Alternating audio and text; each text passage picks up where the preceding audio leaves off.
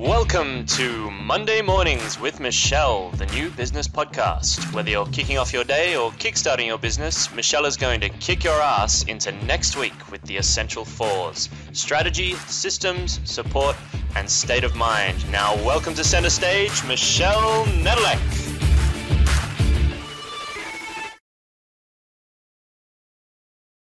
Hey there, peeps. This is Michelle Nedelec, and I'm super glad that you're with us here today because I'm here with my most amazing guest, Scott. Scott, thank you so much for being with us here today. Michelle, thanks for having me. I'm excited. Awesome. So give everybody the 5,000-foot view of who you are and what you love to do. Yeah. So like you mentioned, my name's Scott Ritzheimer. Had the fantastic experience of getting to help start 20,000 organizations in really the first 10 years of my career. So jumped out of the gate, flying way faster than I had any business doing. And it was an absolute blast. Learned a lot during that time, built my own organization. And in all of that, discovered what I love is I love building things that build things. I love seeing a team come together. I love the inner workings of an organization, all the stuff that everyone else dreads. I love it's those are the problems. I love the opportunities that I enjoy. And I now get to do that full time. It's wonderful. I love that. So how did you get into this in particular? Yeah. So a couple steps to that business before this, helping to start all those organizations, I just kind of fell into, there was really no rhyme or reason to it. I needed a job and just happened to land at that organization. And it literally started in the mailroom of the organization and ended up leading it a few years later. So that was a fun experience. And again, during that time, discovering that what I love to do, leading an organization, you have to lead all the parts of the organization. And as it grows, your part of that pie gets smaller and smaller and smaller. And so while I enjoyed that process, what I really enjoyed was getting down in and working on the organization itself. And that's not really what you do as a CEO. Your job's not to look down and in, your job is to look up and out. And so I wanted to position myself, in my next business where I could stay on that down and in as much as possible for other organizations, because that's what I love to do. And so I landed as a coaching consultant because it gave me the best opportunity to do the most of that.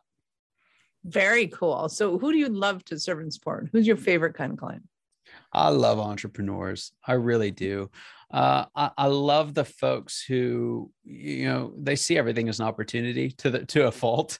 And I love the messiness of it. I love the dynamism of that space. You can go out and in consulting, you can make a ton of money working for very large organizations and really not do anything. It's very doable. I'd rather get down and get my knees and hands dirty and work with the folks that are actually doing something, building something, making something. That's a lot of fun. Nice. I love that. So give us an example of one of your Cinderella stories.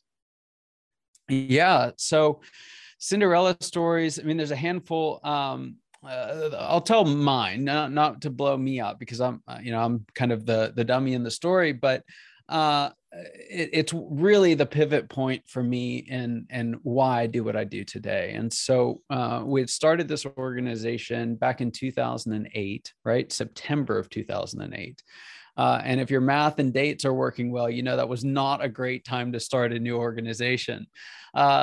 Interestingly enough, I did the same thing in January of 2020, which again was not a great time to start a new organization. So if I start another new organization, I'll let you know. We can short everything and we'll be great. We'll go make sure that there's some cataclysmic earthly event before that. So despite that, it was really up and to the right for us. It was a kind of a weird situation in that it was an organization that had existed, been destroyed, and we were relaunching. And so that had some unique challenges and opportunities, but really for all intents and purposes, we did really, really well through that first recession and just had a number of years of double-digit growth. I think we never filed, but we were on track to being, I think, top 500 for Inc. 5000 for quite a while. And just loving it, it was fun. It was the part of entrepreneurism that everybody talks about. And then we just hit a wall, and it wasn't like this all of a sudden kind of a thing that you would expect, but it was just this slow deterioration of where the things that we did that worked phenomenally, it's like anything we touched turned to gold. All of a sudden we're touching them, and it's just that gold was a little slippery. You know what I mean? It's just, it's not working the way that it used to. Yeah. If we wanted to sell more, we'd hire another sales rep, give them a handful of leads and say, go. If we wanted to grow our conferences, we would just schedule new events. People would show up, and it was wonderful. And then all of a sudden that just didn't happen anymore. It wasn't that we went backwards as much as what we were doing, all the levers that we were pulling, they just didn't work the way that they were supposed to. And at first we kind of just like, it's because this is off, or we hired the wrong person, or, we've got to tidy this up. It's all the little things that, you think will fix it, and they help a little bit, but you end up spending more time firefighting than you do actually finishing things, actually doing stuff. And I was there, and it was miserable. I mean, quite honestly, we were making more money, top line, but we weren't keeping any more of it. Every year revenue would go up, and we started to see our profit actually going down, not just as a percentage, but dollar amount. And it's like, what's happening? It's like, this is the same group of people that was doing 20, we had 70% growth, 1 year. It's like same group of people that was doing that, doing most of the same things, for some reasons not working. And it felt like we had just completely walked off the map. It was like, we had read the books, so I was a big Collins fan, Lencioni fan, we had done the stuff. We had played around with the EOS world, and like all of the things that we knew to do, we did. And by all the standards, we did well, but for some reason, it just wasn't connecting. It wasn't ticking. It wasn't working. I can't tell you how many entrepreneurs I know that feel that way at some point in their life. Yeah. Like, there's always it's like, what the hell am I doing wrong? Why isn't this working? Yeah. And the shocking thing is, like, you feel like you're the only one is that right? way, because like no one else is feeling like this, right? And when markets are up, everybody's gliding, Yeah, massively isolating, and really just very trying time for us. Me and the whole team. I had a great team. It wasn't like that. I was, some people, it's like, I'm doing it all myself. It's like, well, you can fix that, like you don't have to, but it was like, we had a great team, and it still couldn't crack the nut. And we were hitting up against it for a couple of years. And then I came across a book. It was actually a podcast like this. This is why I love doing podcasts, because a podcast genuinely, literally transformed my life. But I heard a gentleman named Les McEwen speak on the 7 life cycle stages that an organization goes through. Any organization. I did a lot of work in the nonprofit space, happens there, a lot of work in the for-profit space, like my business. And it's these same 7 stages. And one of those stages is called whitewater. And it's the third of the 7 stages. And it's what happens when an organization succeeds. It's this really problematic time. You said it's surprising how many people have. Every single successful entrepreneur will face it at some point, 100% of the time. It's just a matter of when, right? And understanding it. But when you get there, it feels like it's only happening to you. And that was our case. I ended up going out. I got the book. I've got it behind me now here, but got the book. And this will show you how much of a nerd I am. So I was out in Europe. My wife is from Norway. And so we had traveled back to spend some time with her family, and, pawned off the kids to the in-laws. Like, here, take them, and got to spend a long weekend in Monaco, which is like amazing, right? So we jump on a plane, we're heading down, we're connecting through Amsterdam, and Mr. Romantic, what am I doing? I'm listening to a business book about life cycle stages. And so flying over the French countryside, right? I get to the point where he starts talking about this whitewater stage in detail, right? He had introduced it on the podcast, was really diving into the mechanics of it, why it's happening. And it's like that, when you're like completely lost at the mall, no one goes to malls anymore, but you're completely lost and you find the thing is like, you are here, it was that moment for me. Yes. And like 2 thoughts instantly go through my mind. First one is, we're in whitewater. Like, that's where we are. I get it now. Like, that's my you are here moment. The second one is, if I could help organizations get out of whitewater as a living, I would die a happy man. Nice. And then I thought, I was like, that's not a normal thought. Most people don't really they read Whitewater and get me out of here as soon as possible. But I realized, especially with just my makeup and my wiring, that is the type of problem that I love to solve, because it's that cusp of going from that organic growth, we've got it figured out until we realize we don't, to what he describes in the book as predictable success, as the stage in business where you can set goals and achieve them with great regularity, where you go from being able to grow, add this, add that, to scale, right? We're going to add these and add those, and that difference, and the challenges and the strategies you need to do during that time were revolutionary. And so what did I do? Before you yes. finish the story, I will hold on to that. We will get to the end of the story, I promise. But I want to know, when you were going through that, was it in your mind, do you think it would have been harder to have had success and go through the Whitewater experience?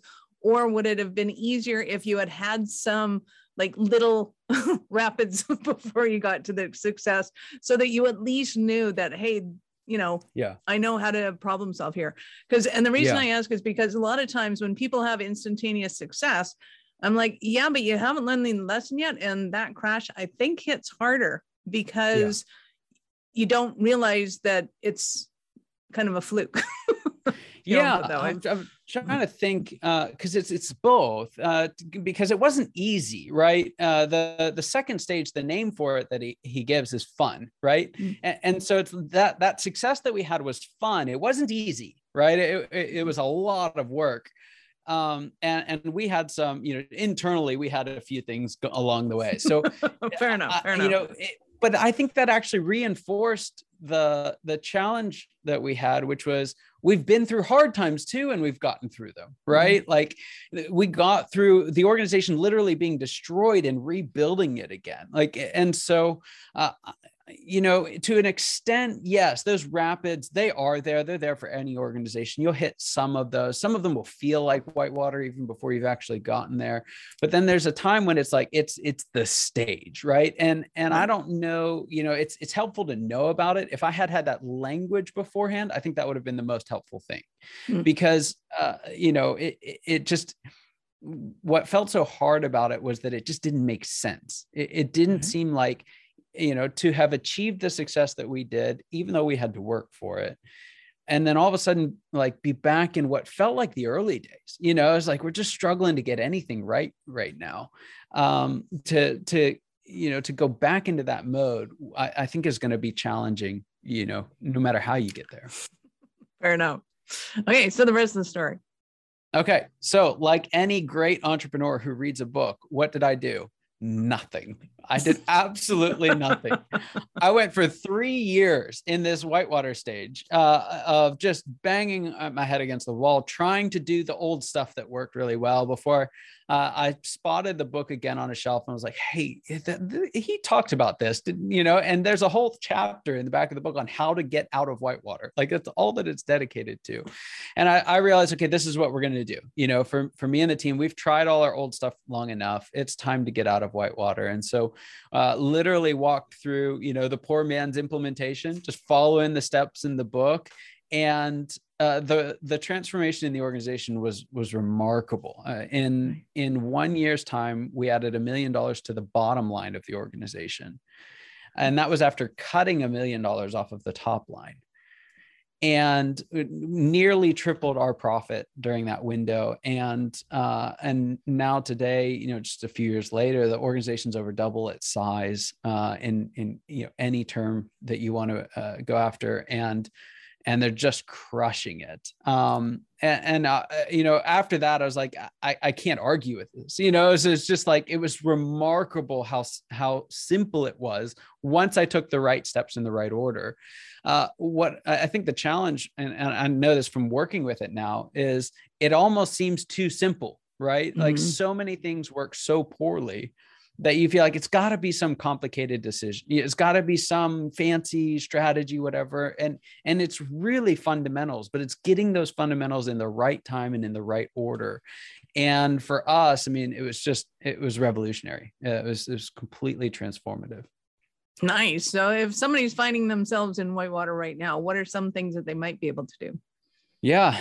So there's all kinds of things. And, to make it easy, we've actually got a free e-course that anyone can use that walks through the steps that I got out of the book. I put together a video series on each one of them and just said, here's what you need to do. So we can give everybody a link to that. But if, nice, absolutely. Go ahead. Yeah. If you want to go to scalearchitects.com/creating-capacity, we'll have that there ready for everybody, creating-capacity, and we can put it in the notes. But, basically there's 5 main elements, and I'm not going to dig into what they are because we could be here for 3 days, but the first one, we're actually doing a session on it next week, and it's all about the org chart, right? It's the biggest snooze fest tactic that you could ever really think of. But what happened in our organization, what I see happening time and time and time again, especially for visionary leaders, is we think, you're here, you work for me, let's all go. Right. That's about as much as we need to do. And what's happening throughout the organization, I remember for the very first time I was walking through the halls and I saw someone. I said, what are you doing here? And they're like, I work here. I was like, wait a second, I didn't hire you and you work here?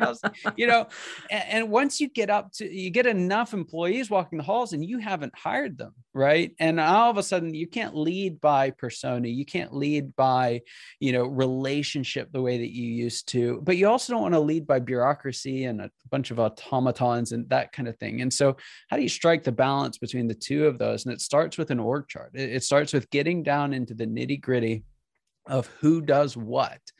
And the remarkable thing that happened for us, and what I see happen in every single time I go through this session with folks, is they realize they're doing somewhere between 30 and 50% of what people across the organization are doing is completely unnecessary. Wow. Just completely unnecessary. It's things that we did at one time. Usually they're things that I thought was a great idea that I said, hey, go try this. And they've continued trying it for 10 years, and you have no idea what people are doing until you go in and take a look and you realize, hey, we don't need to do that at all. And so the very first step in getting out of whitewater is actually taking a look and saying, okay, who's doing what? And when you do, you'll realize there's an enormous amount of capacity just latent in the organization that we can tap into.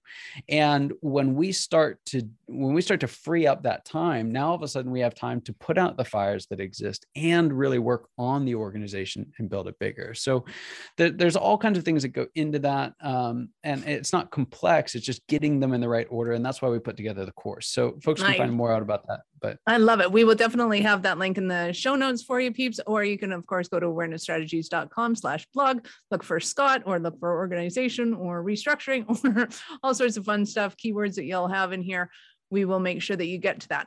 And I know that there's a ton more that you're going to teach people, but I want to play with this idea of the role of the CEO, because I think a lot of entrepreneurs that grow into business ownership don't understand that pivot point of when you need somebody as your COO, who, as you eloquently put it, is head down, looking at the details, crossing the T's and making sure that the jobs are getting done, and the CEO who is looking up and going, okay, where's the company going?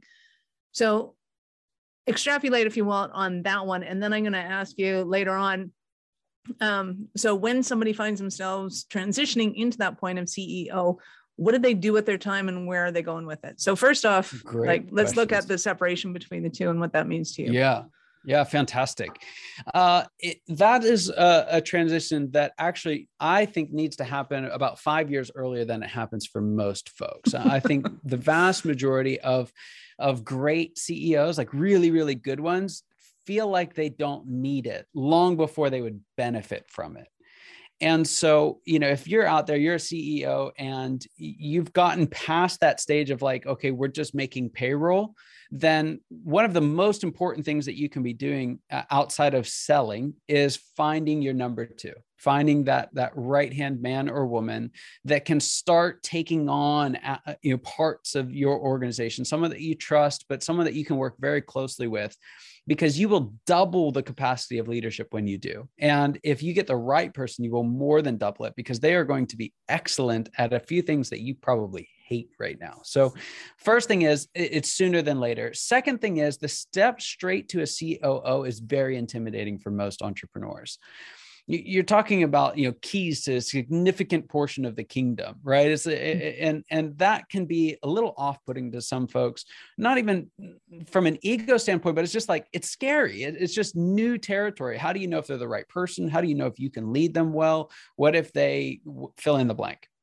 And so what I always recommend for my coaching clients is to think about it as a chief of staff, that first step. Who can you come in? And the difference between a great chief of staff and a great chief operating officer is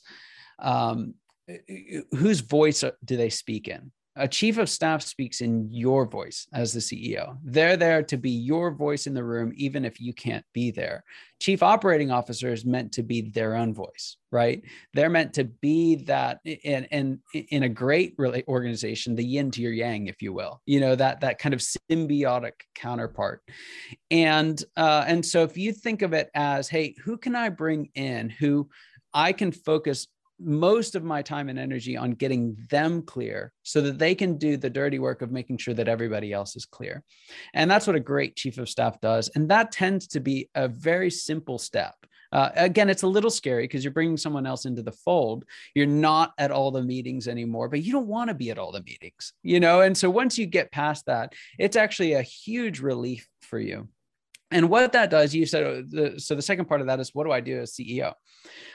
If in that first initial step, it's you do the things that you want to do, right? Which, depending on how you're wired, is either something to do with sales, something to do with high-level relationships with clients. Maybe you love marketing and you want to be more hands-on there. It's any part of the organization that you want to be more hands-on, typically outward-facing. Right?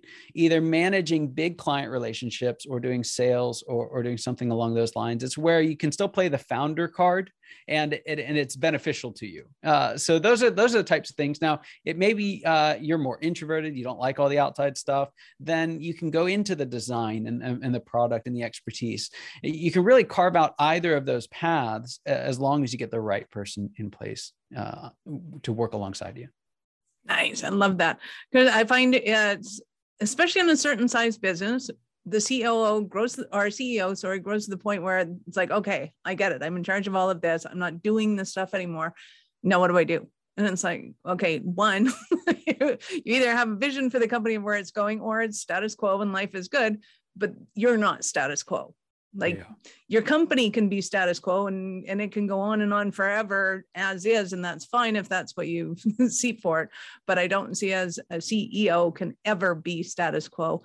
And I think they need to understand that, because that's when, usually when the mojo starts happening, is like, oh, and I could do this and I could do that. And they start to get into that entrepreneurial mindset again. Yeah. If an organization is in that second stage, that fun stage, or if they're looking back over their history and it's like, yeah, we're financially fine, but I don't really ever remember fun, it's probably because you didn't have the right number two in place.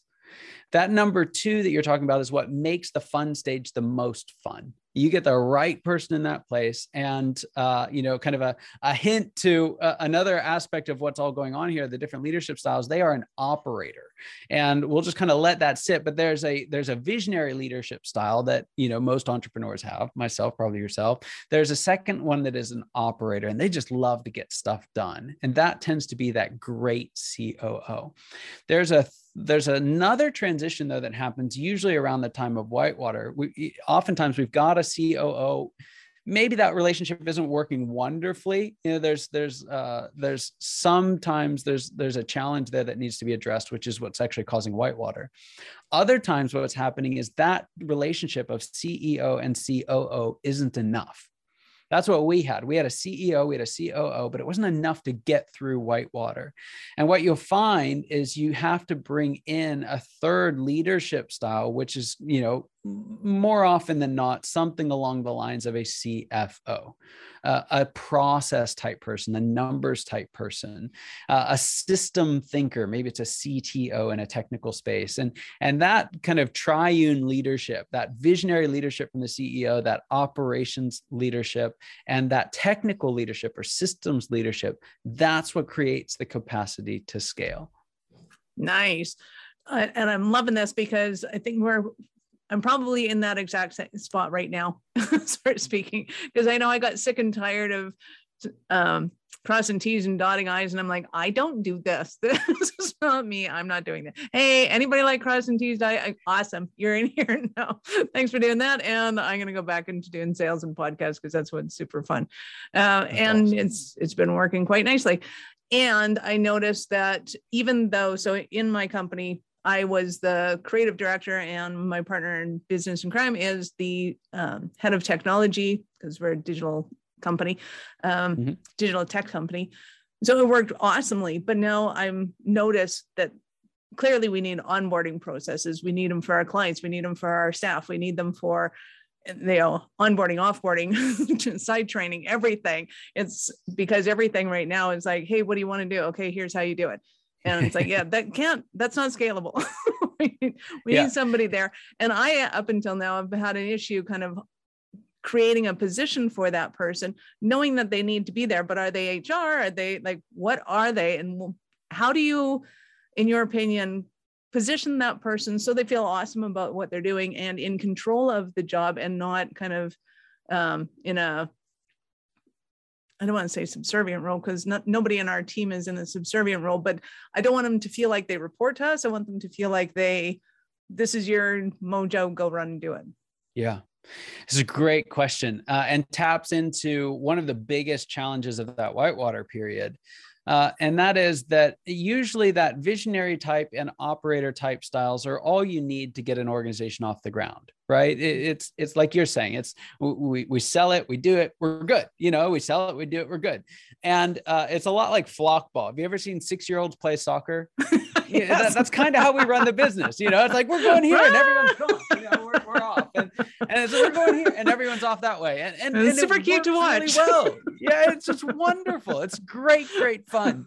And so, but at some point you got a bunch of people around, and you can't move them all as quickly as you used to be able to. And it's the same way. And you watch the 10-year-olds play soccer. It's a little bit more structured. You watch high schoolers or pro players, and there's no flock ball going on at all. Right? Everyone's in their roles and knows what they need to do. And so to really do that effectively at scale in an organization, you need that processor style leadership. But the problem is it's so antithetical to the way that you've led so far.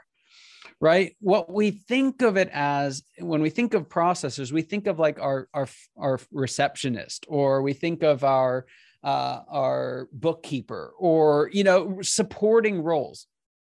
The reason that they're supporting roles is because early on they should be. We intuitively figure out that having that processor style leadership too early is like putting brake pedals on a vehicle that's not even moving yet. Right. And just kind of mashing them into the floor and then hoping we get somewhere. That doesn't work.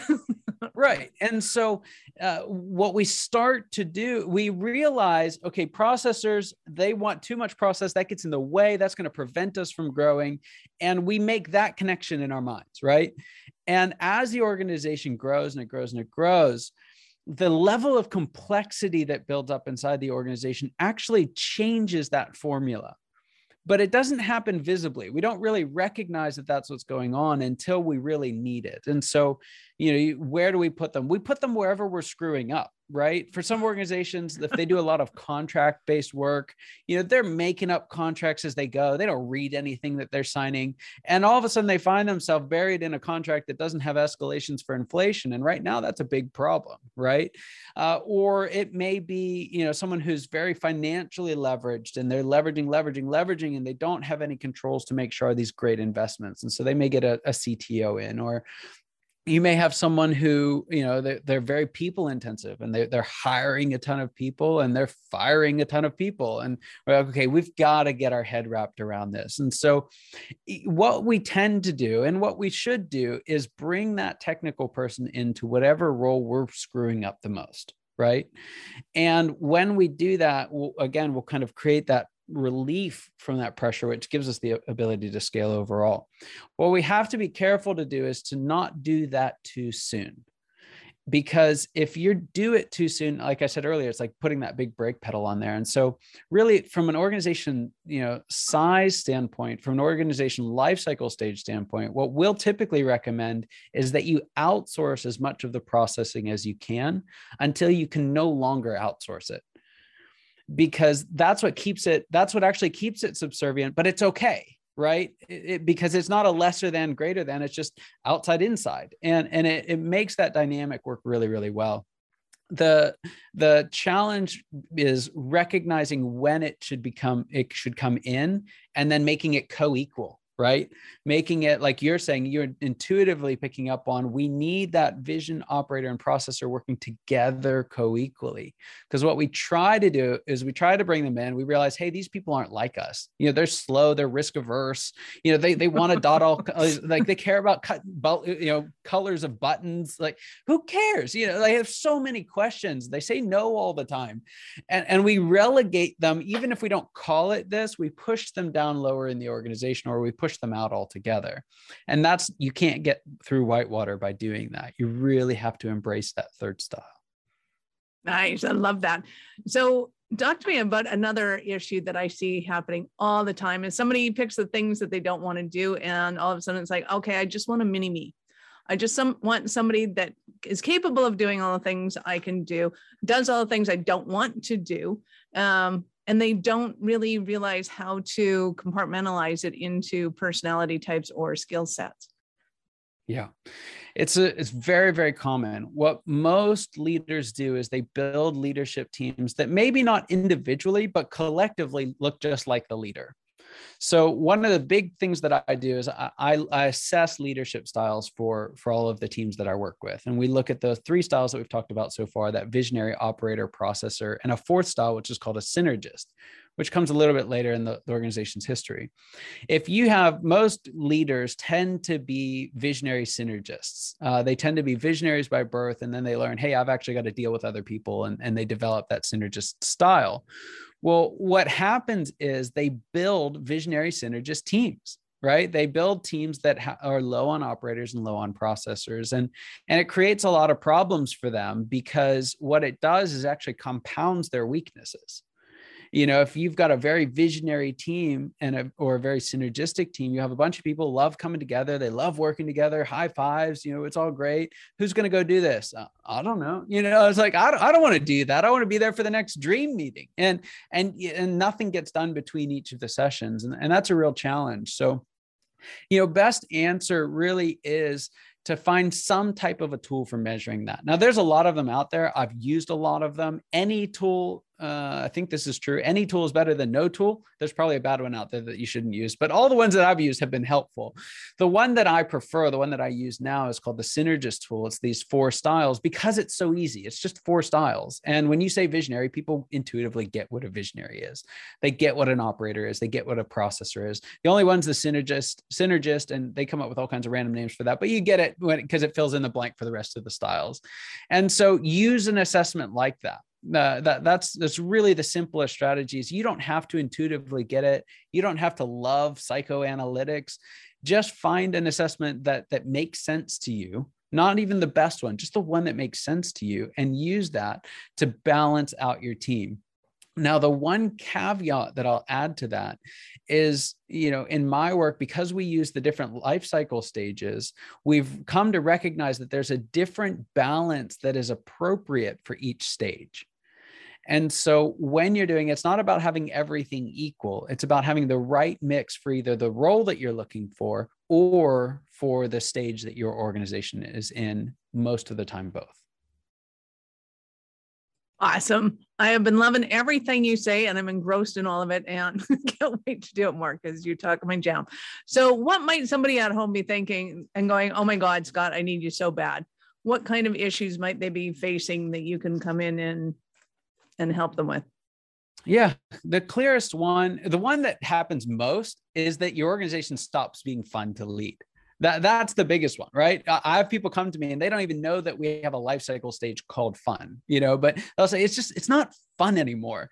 And it's funny because when you talk to folks, they don't really, it's not ever high on the cognitive, like, here's what, I'm not trying to make a fun business, but it's something that we actually deeply care about and don't really realize it. So one of the clearest is it's just hard. It's not fun anymore. And it's not even an issue. You may be making more profit than ever, but you're just bored with it. Or you feel like it's getting bureaucratic or it's lost its way. Those are the types of things that we go in and unpack. The clearest kind of from a metric standpoint is that profit may still be going, revenue is going up, but profit is not going up as much. When you start to see those two separate, you need to change your strategy from a leadership standpoint. And if you don't, that separation only grows. That's exactly what happened to us. Oh, that is awesome. So again, we're going to talk about if somebody's super excited about this too, they want to start their journey with you. Where did they go? How did they start that process? Best bet's going to be that creating capacity resource. It's really again, it's a free set. I think there's over 30 videos, but we break it down into just 5 minutes a day. If you just walk through 5 minutes a day, anyone can give 5 minutes a day, especially to get out of whitewater. And so that's your best bet. Again, scalearchitects.com/creating-capacity. I made it specifically for those people. What it does, it introduces the type of work that I do. It's the same set of tools that I use with my clients. The difference is we go in, we work on it as a team, and you have someone to guide you through every step of that process. But I really didn't hold anything back on that. It's not a cheap thing that's trying to sell a whole bunch of stuff. It's really genuinely a great resource for CEOs, for founders who are looking at it and saying, hey, the fun is gone. What do I do? Nice. I love that. So I absolutely appreciate your time. I know we're running a little bit late. I was probably asking a lot of questions. So thank you for that. I have to ask you before I go though, at what point in life did you know that you were a special kind of crazy enough to think that you could become an entrepreneur? It was that point on that plane. I didn't realize it at first, but I had always had an entrepreneurial thing. My family has been that way. I'd never really considered myself as an entrepreneur, but when I realized that there was a real thing called whitewater and that there was a real way out of it and that I could help people do that, that was the first time that I really was like, hey, this is me. This is what I'm going to do. Awesome.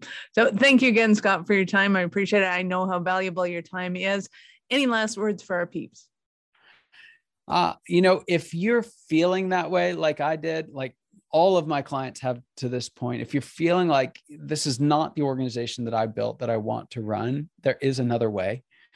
There's actually multiple ways out, and you should love running the organization that you lead. If you've started an organization, you've done the hard deed. Now it's time to get the reward for that. And so, being an entrepreneur is hard enough as it is. Don't do that without the joy of what's available to you.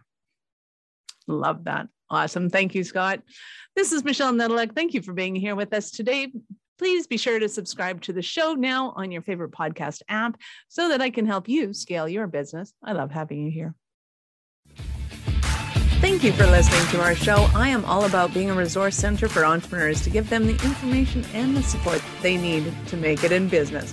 As such, I have Taking Your Business Digital Q&A every Wednesday at 2 p.m. Mountain. To register for that, go to awarenessstrategies.com/digital. That's DIGITAL.